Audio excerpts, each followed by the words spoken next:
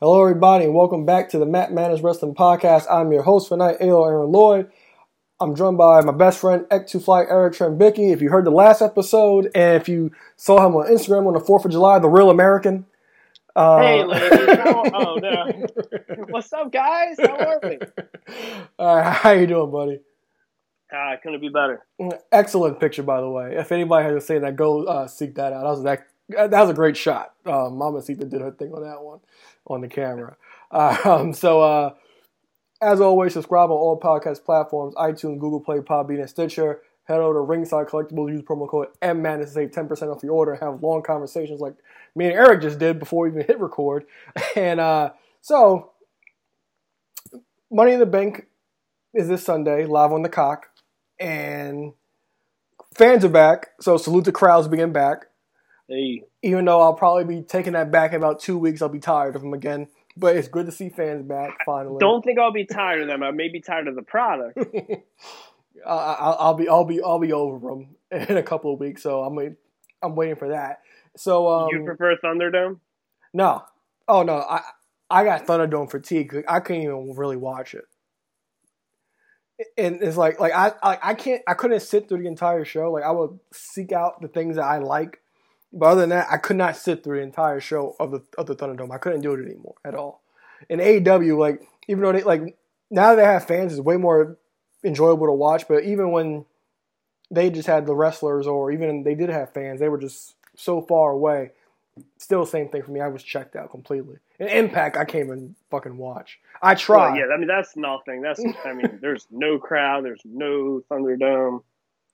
I tried doing it for the first couple of weeks. Kenny was there, but I tapped out pretty quick. Yeah, there's the one I go back to for Impact is Deonna Purrazzo. I think their women's division is second best in the world right now. So I'll watch anything from the women's division. But other than that, I cannot sit through the show. But they have fans back. Second to NXT. Yeah. So, but now they have. I believe the next set of tapings, they're either recording them now or whatever. But they'll have fans back for the next set of tapings basically. So everything's back in full swing. Yo, the world is back. We outside. I hope this doesn't rub you the wrong way, but COVID's over.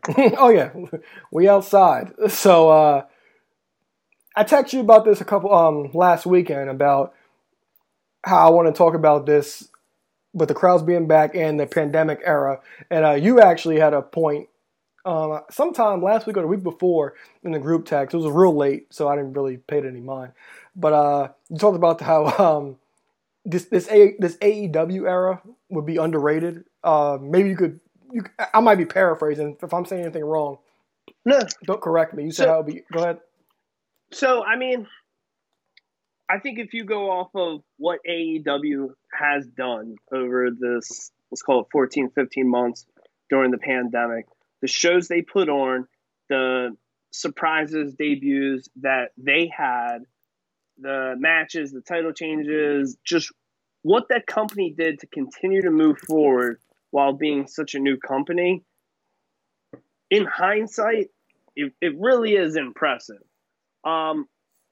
Maybe, we have been saying on this show since it began how WWE may not be great at putting storylines together, but when it comes to making like documentaries and specials and video packages, they're second to none. But AEW took a page from their book. They were in one city for so long, and that's not a thing from their book, but they made a tremendous video package about what they did in Jacksonville for this time period. And when you just watch that 3-minute clip and you get to see what they did and all the events that took place, it really is impressive. And there's a lot of moments that you almost forget. Now, I'm sure there's matches, few moments that WWE has done that, I'm sure I forgot. There's probably a lot of good stuff they did that I forgot. But I just think what this new company did and what, everyone had to adapt with this pandemic era. And I've said it since the beginning of the pandemic. I've said it on this show. There's audio proof. I always thought AEW was making a stronger play to move forward and making better choices and better calls, whether it be putting wrestlers and fans wrestlers as fans in the crowd, and instead of virtual monitors with piped in cheers. And then, the way they brought people back and there was less stuff spoiled. I just think overall what has happened in, this just over a year, I think AEW is going to have a more memorable time period than what WWE has done. Oh, yeah. I wasn't going to disagree with you at all because, as you said, they are the new company and they had to move forward.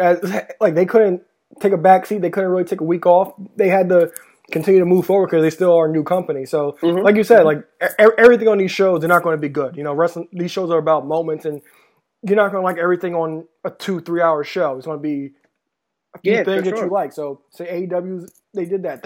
We got the Brody Lee debut. We had the Matt Hardy debut. No fans in attendance at that time, by the way. You got the stuff you forget. Maybe like the Sting moment. That was a big deal. And, like short-lived big deal, but yeah, of course. Like the moment and stuff, like him coming out with the winners coming and stuff. Like you had stuff like that. You had the new debuts weekly, so they kept title changes that matter. Yeah, title changes. Things moved forward, and like you said about how they were ahead of the curve on stuff. Like they had their own guys in the audience. They were the first to actually shoot from the front and center to the stage, so you couldn't really see how there aren't any fans in attendance. So they were definitely innovative the entire time. Yeah. And I'll say now, I assume, did you watch the 3-minute clip? I have not seen it. I did not watch it. So I watched that episode live, or maybe I was 20-30 minutes behind, and then I saw it. It was the perfect send-off for the end of that episode before they start touring. 2 days go by. I watched it on YouTube again, and I'm like, so often these days and over these past several years, I find that where if I'm busy while I'm watching wrestling, I can miss a great match. And then it's like, people I'm like, oh, was it really that good? I'll go back watch it. Now I see what they're talking about. I was kind of moving around. I'm like, all right, well, it's, video package or sound. So I'm like on my feet. I stand there, I watch. I was like, wow, that was really dope. A couple days later, I rewatched. I'm like, man, and then when I sent you guys that text in that evening in the group text, I was like watching it for the second time, and I'm like, wow, in 3 minutes, look at all this stuff they just put out there that they gave us over this 14-month time period. And it's like, that's really what you can I think if you sum up certain eras in wrestling is literally, I get it. It is the pandemic era. But I mean, if you were to flash back to an Attitude Era or a Ruthless Aggression Era, I feel like you can make a 3-minute clip similar to rival almost what is going on in these clip. It's just, it is very well done. And watching this clip, I just think in general with wrestling, with sports, with movies, with anything, I don't think anyone's going to think when the NBA was in the bubble, oh, that was the best season ever. That's probably one of the rather more boring ones or anything like that. But I think I know in my head, I'm not like, oh, in 5 years from now, I can't wait to go back and watch that tag team match where there was no one in the crowd. I always used to think, nobody's going to want to go back and rewatch this stuff.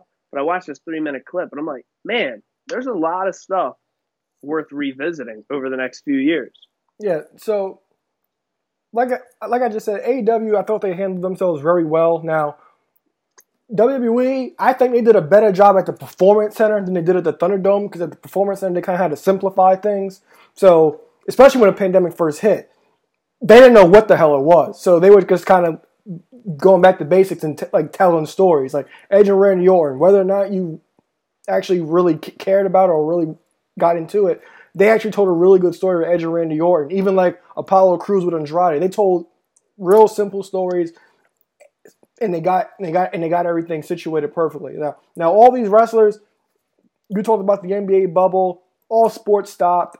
I call these guys the heroes of the pandemic because they never stopped, even though it was only due to TV contracts. These guys deserve all the kudos in the world. And I just want to say thank you, and we're moving forward. And I pose a question to you and Prep, but Prep's not here tonight, that the pandemic MVP, if you want to give an impact one, if you want to, go ahead. But give me the pandemic MVP for WWE and AEW. I'm going to give it to you as a whole. I'm going to start reverse, and I'm almost going to hit this as like a Rushmore. So for the listeners, honorable mention, people like Drew McIntyre, Bobby Lashley, some of the guys there that held the WWE World title, they did a great job where those were guys that were always questionable if they would ever get that brass ring when the world was regular. And to do what they did over this time period, hats off to them. AEW-wise, the Elite, the entire Elite, Bianca Belair, Edge, and overall, kind of like as you said, they're all unsung heroes. They're all anyone that went out there to perform in front of nobody. All wrestlers, I tip my hat off to them.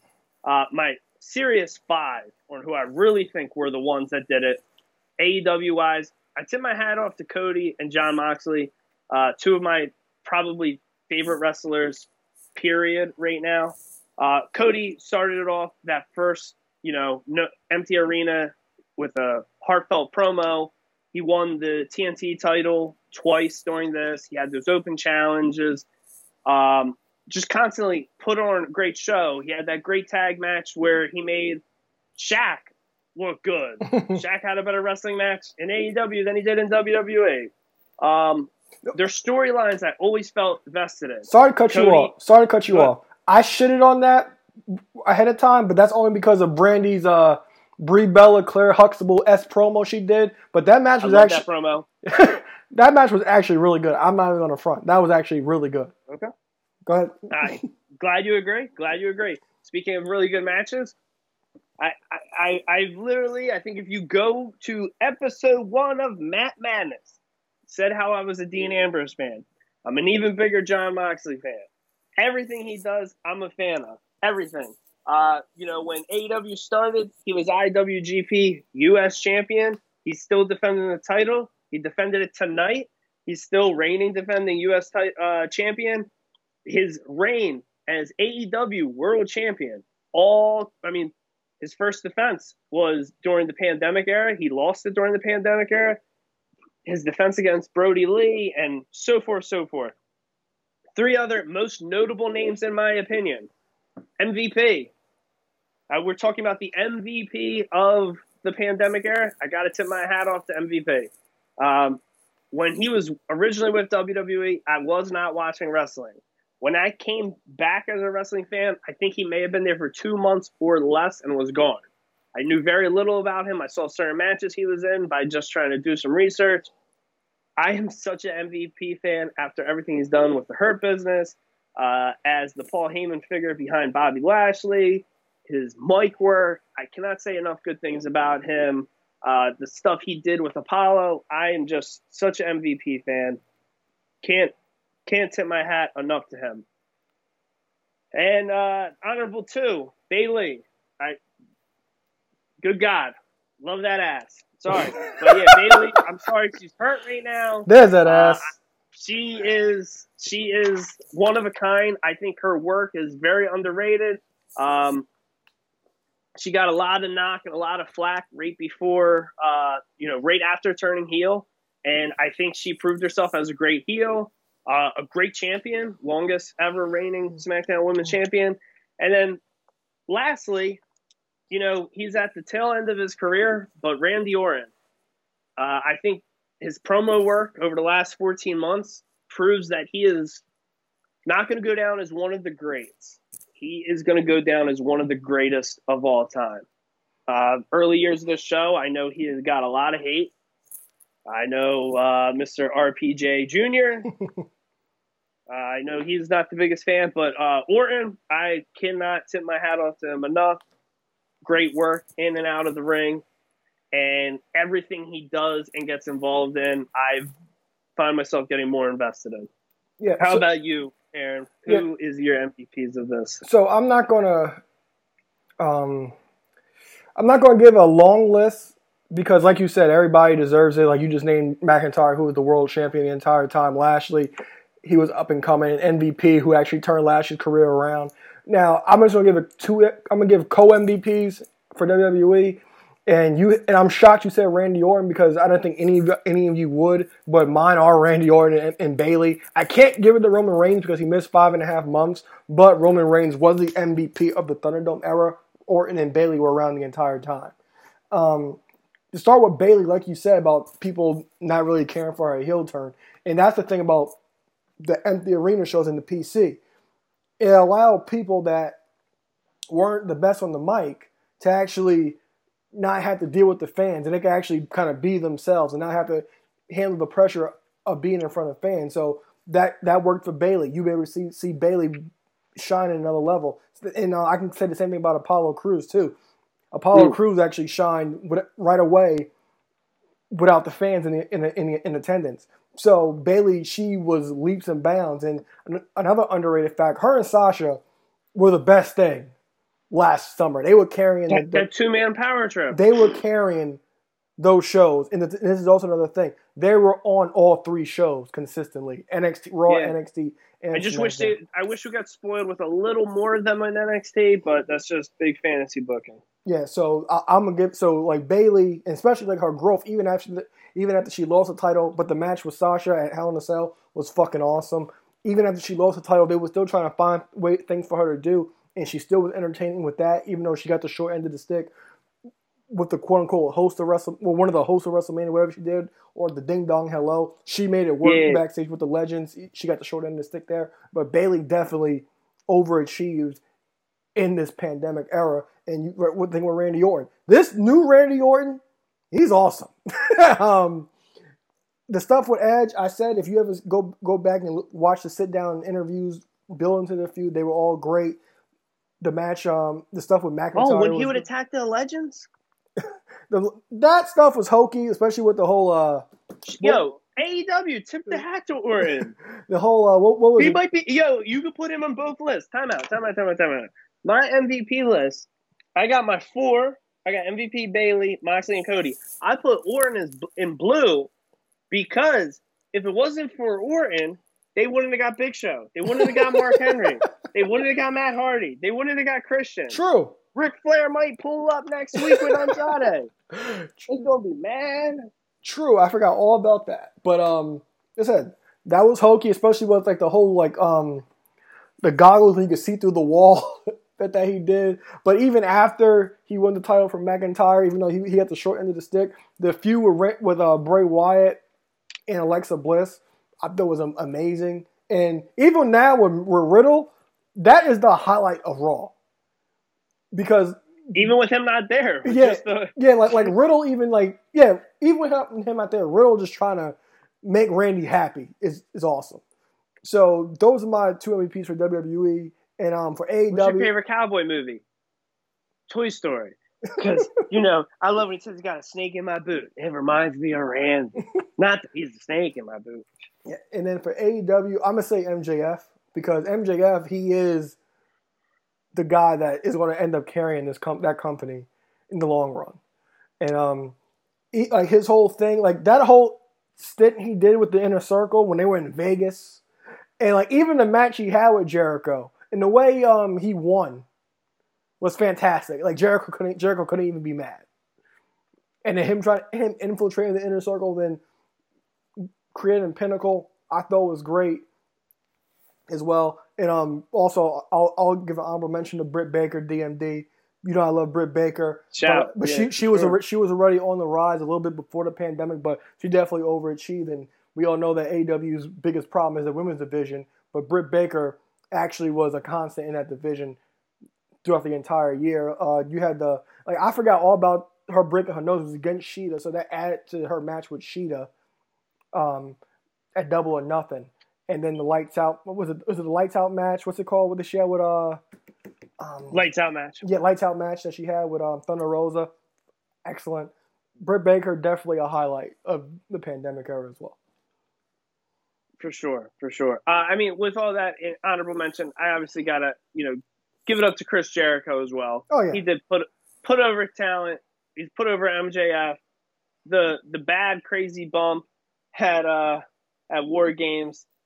But everything he does, he's been there. Like he could have left. We got the tease of, if he loses this match, he's gone, and he ended up winning the match, and he stayed around. But he's been there this whole pandemic era. I mean, you would have expected him to take some time off, but he's been there. How many times has he been on commentary? He's wanted to help. He wanted to pitch in.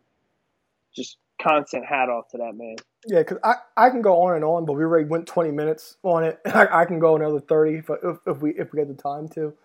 But let's go to Money in the Bank. Let's talk about it a little bit. So the Universal Championship's on the line Sunday. Edge is challenging Roman Reigns. Edge returned on the June 25th SmackDown, and he took out the Usos over during that time.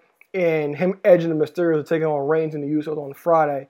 And it's also been rumored a few weeks prior, and WWE kind of played their hand a little too early with this, but he had an interaction with Seth Rollins backstage, Edge saying he didn't forget, and that's referring to the attack 7 years ago when Cena brought back the Authority. So, your thoughts on all this? I know WWE, they played their hand a little early, but thoughts on the match itself coming up on Sunday? I think the match will be good. I'm sure the match will deliver.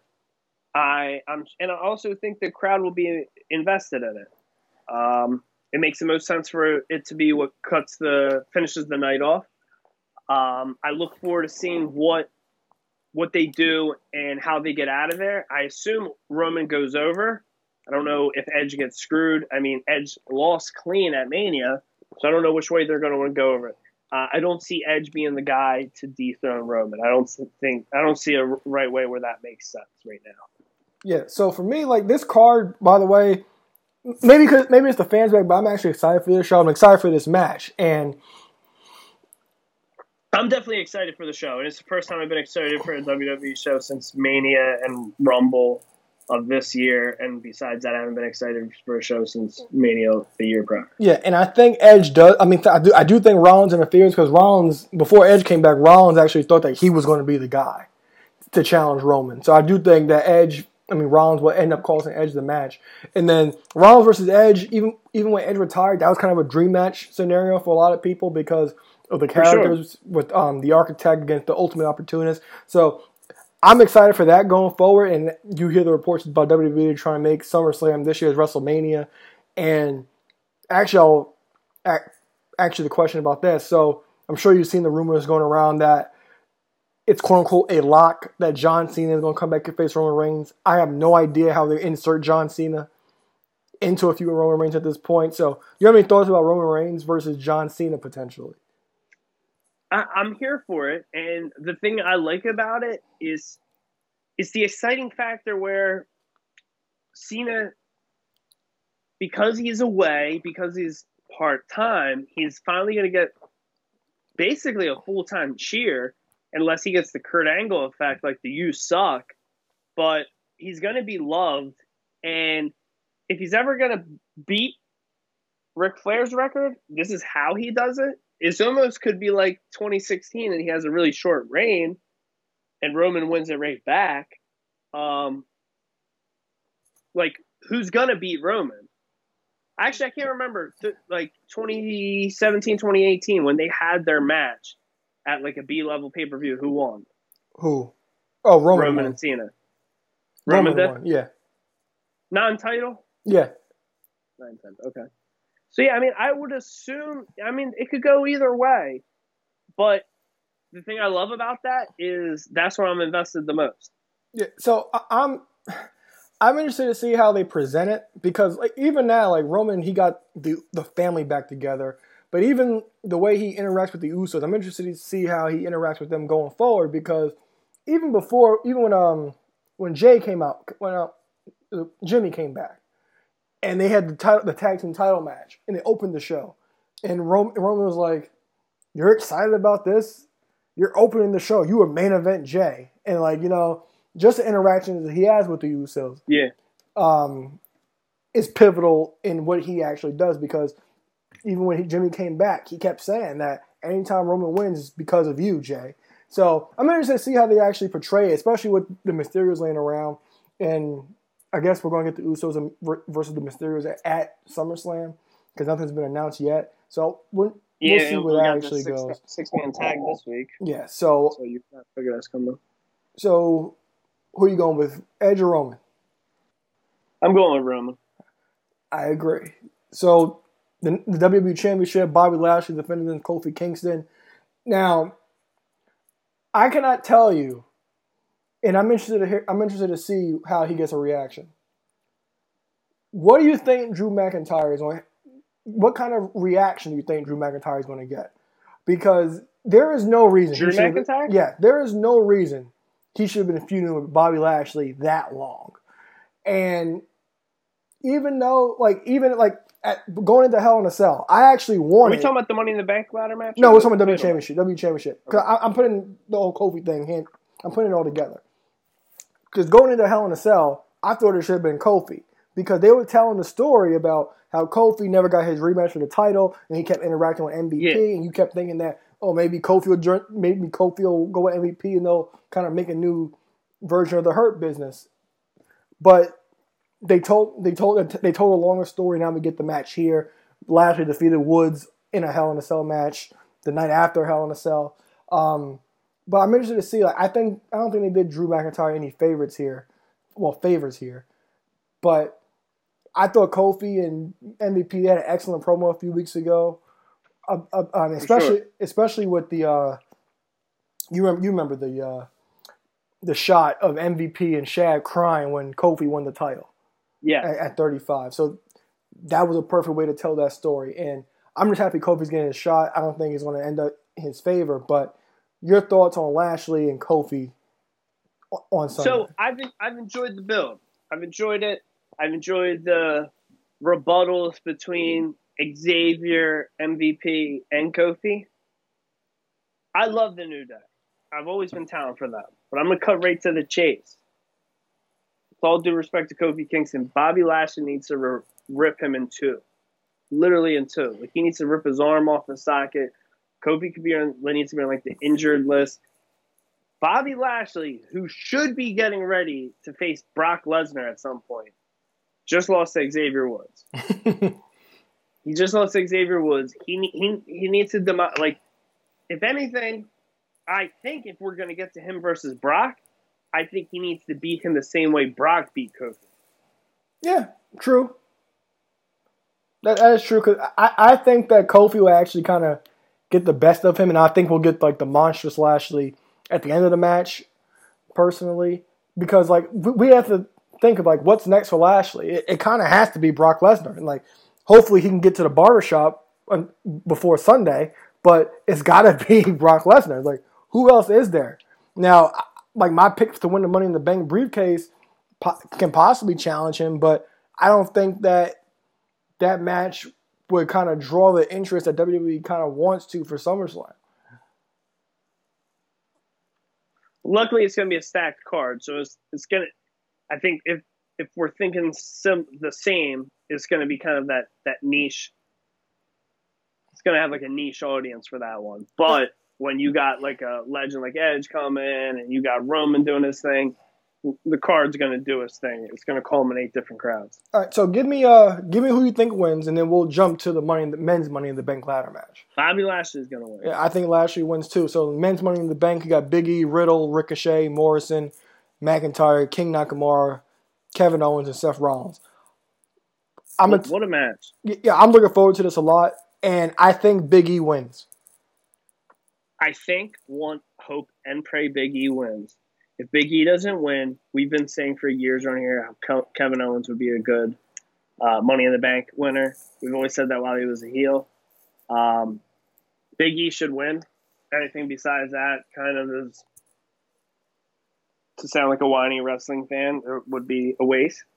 But, yeah, I'm rooting for Big E for this, for sure. And Big E versus Bobby Lashley to get revenge for his New Day brothers would be beautiful. Yeah, especially a cash-in right after that match happens. Because I think Lashley's really going to beat up Kofi after the match. And then potentially Big E comes down to save Kofi, and then he can cash in that way. I think that would be actually a really cool thing to actually do. But I'm not sure if we'll get that. Another person I can kind of see winning is Riddle. Especially with the whole Randy Orton dynamic.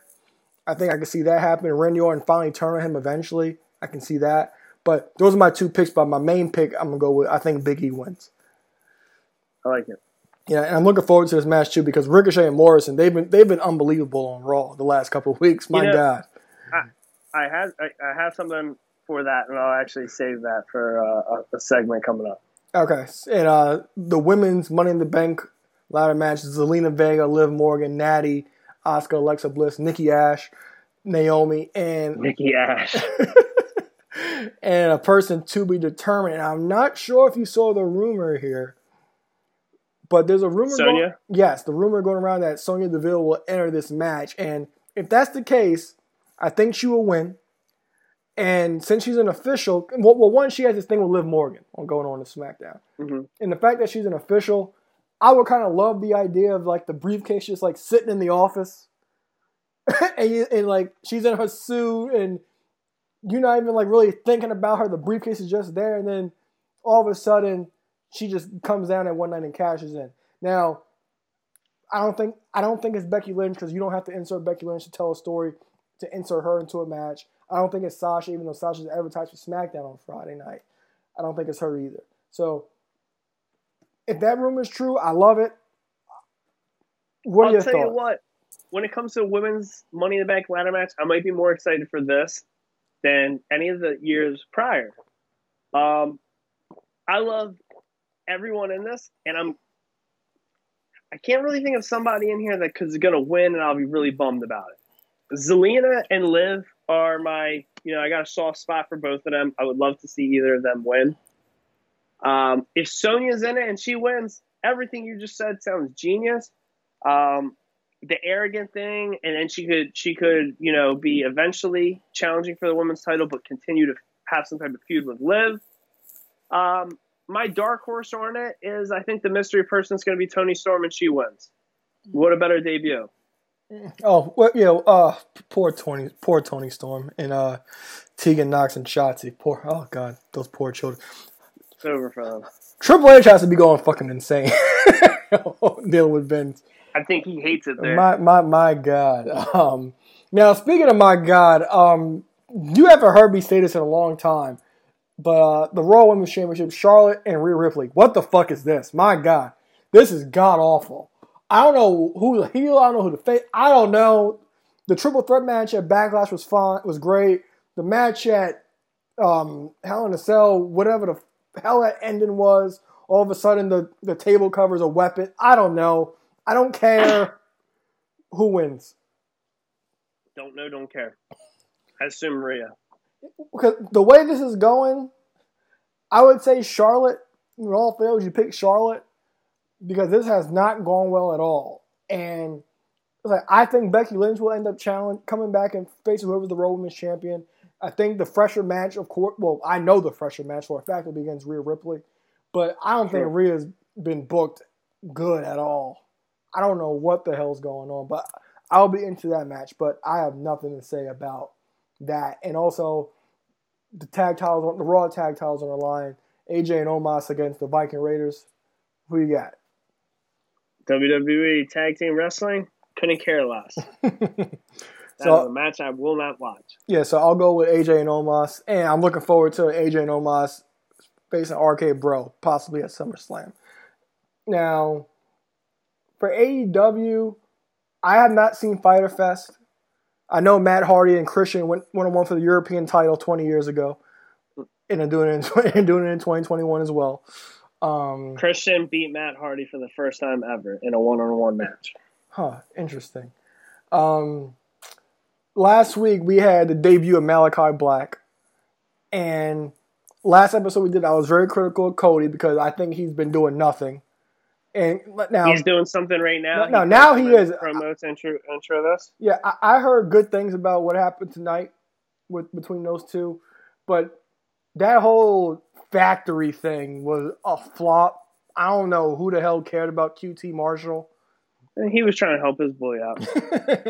I know, but it was not good. Good friends do good friends things. It was not good. Like, I would try to get you over my best, and I don't think I would do a better job than that. But this Malachi Black thing, I'm interested in this, and I think this would actually really be good for Cody. And I hope Malachi Black wins.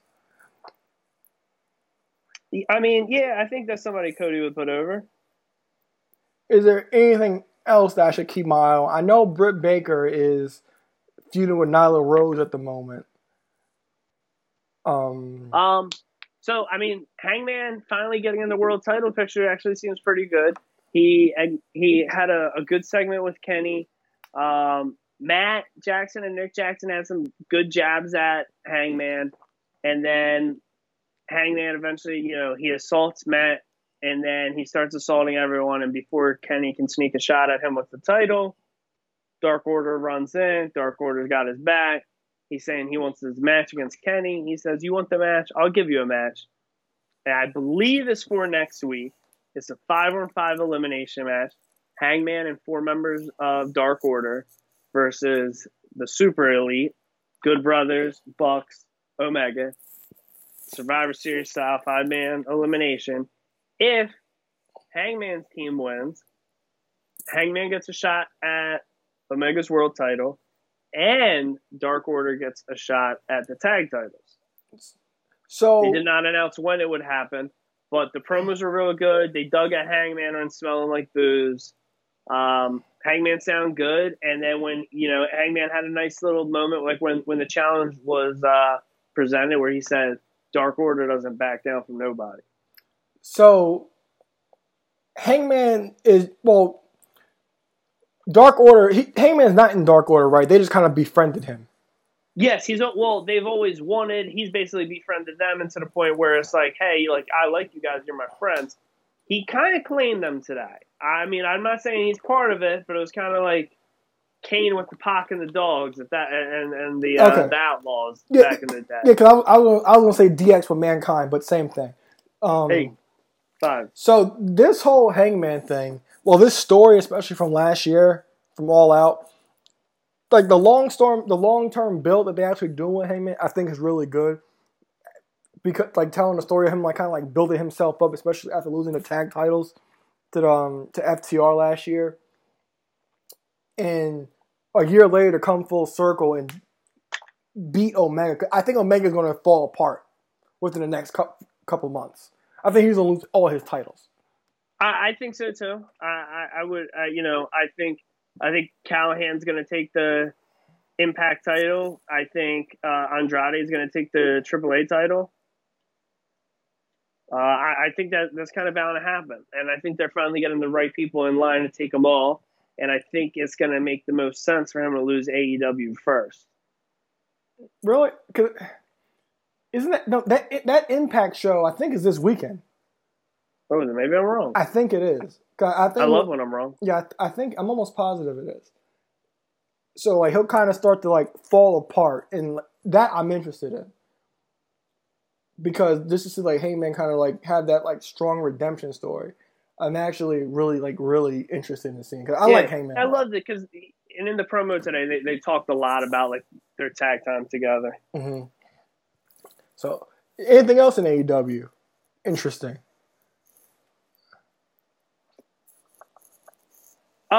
Just one little tidbit. When it comes to the Dark Order, let me tell you what. I love them on Dynamite. I hate them on Being the Elite. Oh, you hate them now? I thought you liked them on Being the Elite before, or did you just like Brody?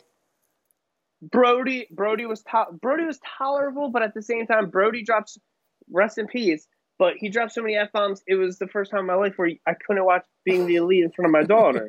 And it was you knew when the Dark Order segment was coming up, all right, it's about to be F-bomb City. Present day, between then and now, and even before that, when it comes to a Dark Order segment, Being the Elite is not for me. It is bad. Yet, however, I don't find John Silver, I know everyone loves him. I like him on Dynamite. I like him when he wrestles. I don't like his segments on Being the Elite. But when he comes out on Dynamite, when any of those guys come out, I'm in on it. Okay. Now, has there been anything else you've been watching? Really, wrestling-wise, I've watched a little bit of some older ECW stuff here and there. I've been wanting to get into the recent NWA stuff, but I don't have a Fight TV account. So really, it's just been documentaries.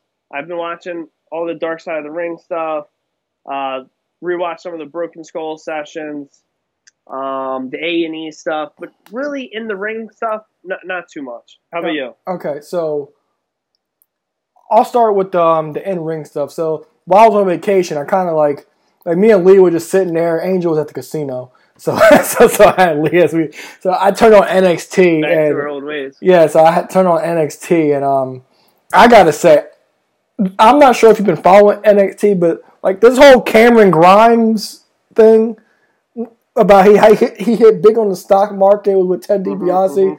Hilarious. I know you weren't a fan of Johnny Gargano as a heel, but I've been trying to get more into NXT. I've been watching it. I like everything Joe's been doing. Yeah. The thing with Joe, it's like anytime I see Joe with somebody, it's like, I want him to face him. I want him to face him. I want him to face him. Anytime I see Joe with anybody. Because Karrion Kross, he actually retained the title and choked Joe out on NXT last night. So it's like, I'm looking forward to that. Now, I know you weren't a big fan of Johnny Gargano as a heel. And even like Austin Theory, we didn't really think much of Austin Theory, but I love the way with them and Indy Hartwell and Candice LeRae. And this whole Index thing with Indy and Dexter Lumis, phenomenal. I think they've done a great job. I must not be paying attention where I did not know they're referring to themselves as Index. Yeah, they're referred to as Index. So terrible. It's so fun. So I'm really enjoying that. Cole and O'Reilly, their match, it was okay from the Great American Bash over last weekend. Now, documentary wise, I did watch a couple Dark Side of the Rings. I watched the Screwjob one for the first time. Season 1. Yeah. I just kind of went through a few to see what I'll be interested in. And the A&E documentary. Oh, speaking of NXT, I love Hit Row. I'm so glad that Swerve finally got his just due. I still hate Top Dollar. I don't trust men with straight brim hats. Did Swerve ever win the Cruiserweight title? No, he challenged. He did, right? No, he didn't. He challenged for it a lot. So I was glad to see him win the title. And the rumors are saying that Bronson Reed's going to get called up. Rumors of Karrion Kross is going to get called up. Karrion Kross, he better get called up with Scarlett because I'm not sure.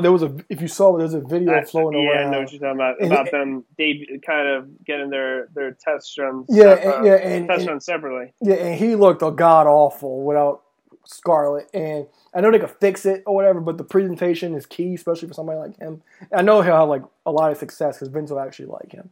Speaking of NXT, what about they pulling Dana and Mandy getting ripped apart and Mandy's back in NXT? Yeah, Mandy allegedly got traded for Aaliyah on NXT. So Aaliyah's heading to Raw. That's what's going to happen. Now Aaliyah, she's been in NXT since '94. Definitely, maybe even '91. But I'll tell you this: if they're doing that, especially with the draft coming up, I'm all for that. If you want to swap people to including people to send Raw and SmackDown people to NXT, I'm all for that. I'm not mad at that either. I'm not that there's a lot of them in the roster. I don't even know if there's 5. I love the idea and what is it? Orton, AJ, and no one else. But I love the idea of somebody that's never been in an NXT ring going there. Oh yeah, definitely. I'm all for that because depending on how yeah, when's Raw Underground coming back? Oh God, don't remind me of that. I need it. Almost shout out to yeah, because depending on I know Vince views NXT different than Triple H does, but I'm all for if they want to swap people from Raw and SmackDown to NXT and vice versa. Now, for documentaries, I'm not sure if you've seen this, but have you seen that China documentary? I have not. I can't find a good way to watch it. You don't have? I don't think it's on Vice's YouTube channel because it's not listed as a Dark Side of the Ring. Now, no, most of it. I might just have to pay for it. Did you watch it? How'd you watch it? On demand. You have Vice. Yeah.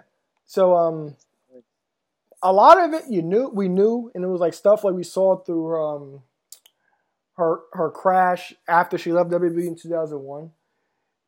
But the hardest part to watch is maybe the last 45 minutes to an hour because how long is it? It's almost 2 hours. It's between an hour and a half and 2 hours. And they follow her up to the day of her death.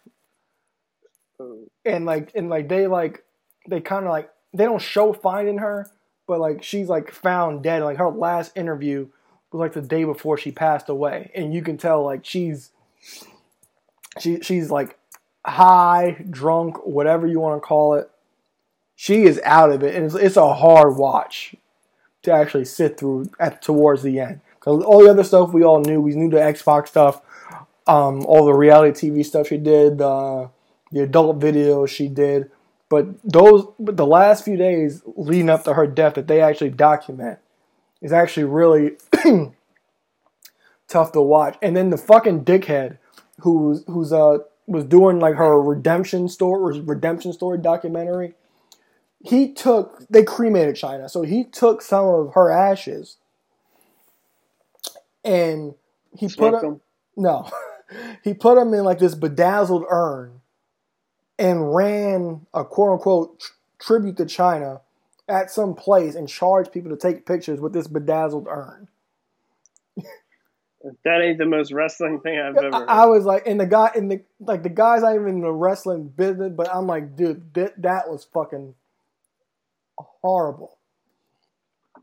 But like, it's a really good documentary. It's just really rough to watch the last maybe 30, 45 minutes because it documents the last few days of her life. But I think that I watched Army of Dead with Batista on Netflix. It's fucking awful. Action's great, but dialogue is terrible. Did it remind you of the match? No, see, the action's actually good. But I was cheering Batista on a couple times in this movie. But did it remind you of the Miz Damian Priest match? Yes, it really it did. It did. Batista's tweet with that was amazing too, by the way. But definitely a fun movie to watch. Dialogue is just fucking terrible, and plot is not good. And I think that's about it because I've been back to work for the last couple of weeks, so not much else wrestling related. So speaking of wrestling, you did talk about the pandemic era and the MVPs of it. One of your other things you did mention was favorite matches or most memorable matches or best matches. Anything specific stand out to you? Personally, AEW had a hard time kind of remembering anything that happened. That was like spectacular. I am. All puns intended. But on the WWE side, I'll say Roman's Hell in a Cell with Jey Uso. I thought it was really good. Sasha's Hell in a Cell with Bayley. Bianca and Bayley had a great Hell in a Cell match as well. A forgotten match that happened on SmackDown was AJ and Bryan for the IC title in the finals. Yep. That was really good. Uso versus Bryan. Yes, that was really good as well. And that's about it. One of my favorite matches from the pandemic was MJF versus Jericho, though. It wasn't a bunch of moves, but story. I have a list of a plethora of matches. However, I'm just going to rattle off 4 honorable mentions. You mentioned this earlier. Yeah, the Lights Out match. Lights Out. Thunder Rosa. Been a fan of her since NWA was reinvigorated with NWA Power. But her and Britt Baker killed that match. One of my favorite women's matches of any time. Anything the Young Bucks have really done, any of their tag matches, specifically any of their tag title defensive, I thought have been really good. Later in this list, we kind of did just run through the Boneyard match and a cinematic story. Thought it was really good. Both the Stadium Stampede matches and last 3 I'm going to mention. The WrestleMania 36, the weirdest tag team ladder match ever, where it was one person from 3 tag teams. You had Jimmy Uso, John Morrison, and I would assume Kofi. I think it was Kofi. Yeah, the match was good. It was just weird and random. But we're going to talk about a triple threat ladder match. One of the greatest ladder matches ever, maybe. AJ Styles, Sami Zayn, Jeff Hardy. That was fun. That match is fire. That was fun. The last one I got to mention, because the pandemic era is over. The Thunderdome era is over. The Thunderdome Monday Night Raw from July 12th. Johnny Mundo and Prince Puma, Ricochet and John Morrison. Their Falls Count Anywhere match, it's awesome. Anything they've really been doing, which you noted this earlier, everything they've been doing with false finishes and Count out, been very entertaining. We got a decisive victory this past week. I feel like something on the last show had to be mentioned. So John Morrison and Ricochet, Falls Count Anywhere, another great match. Yeah.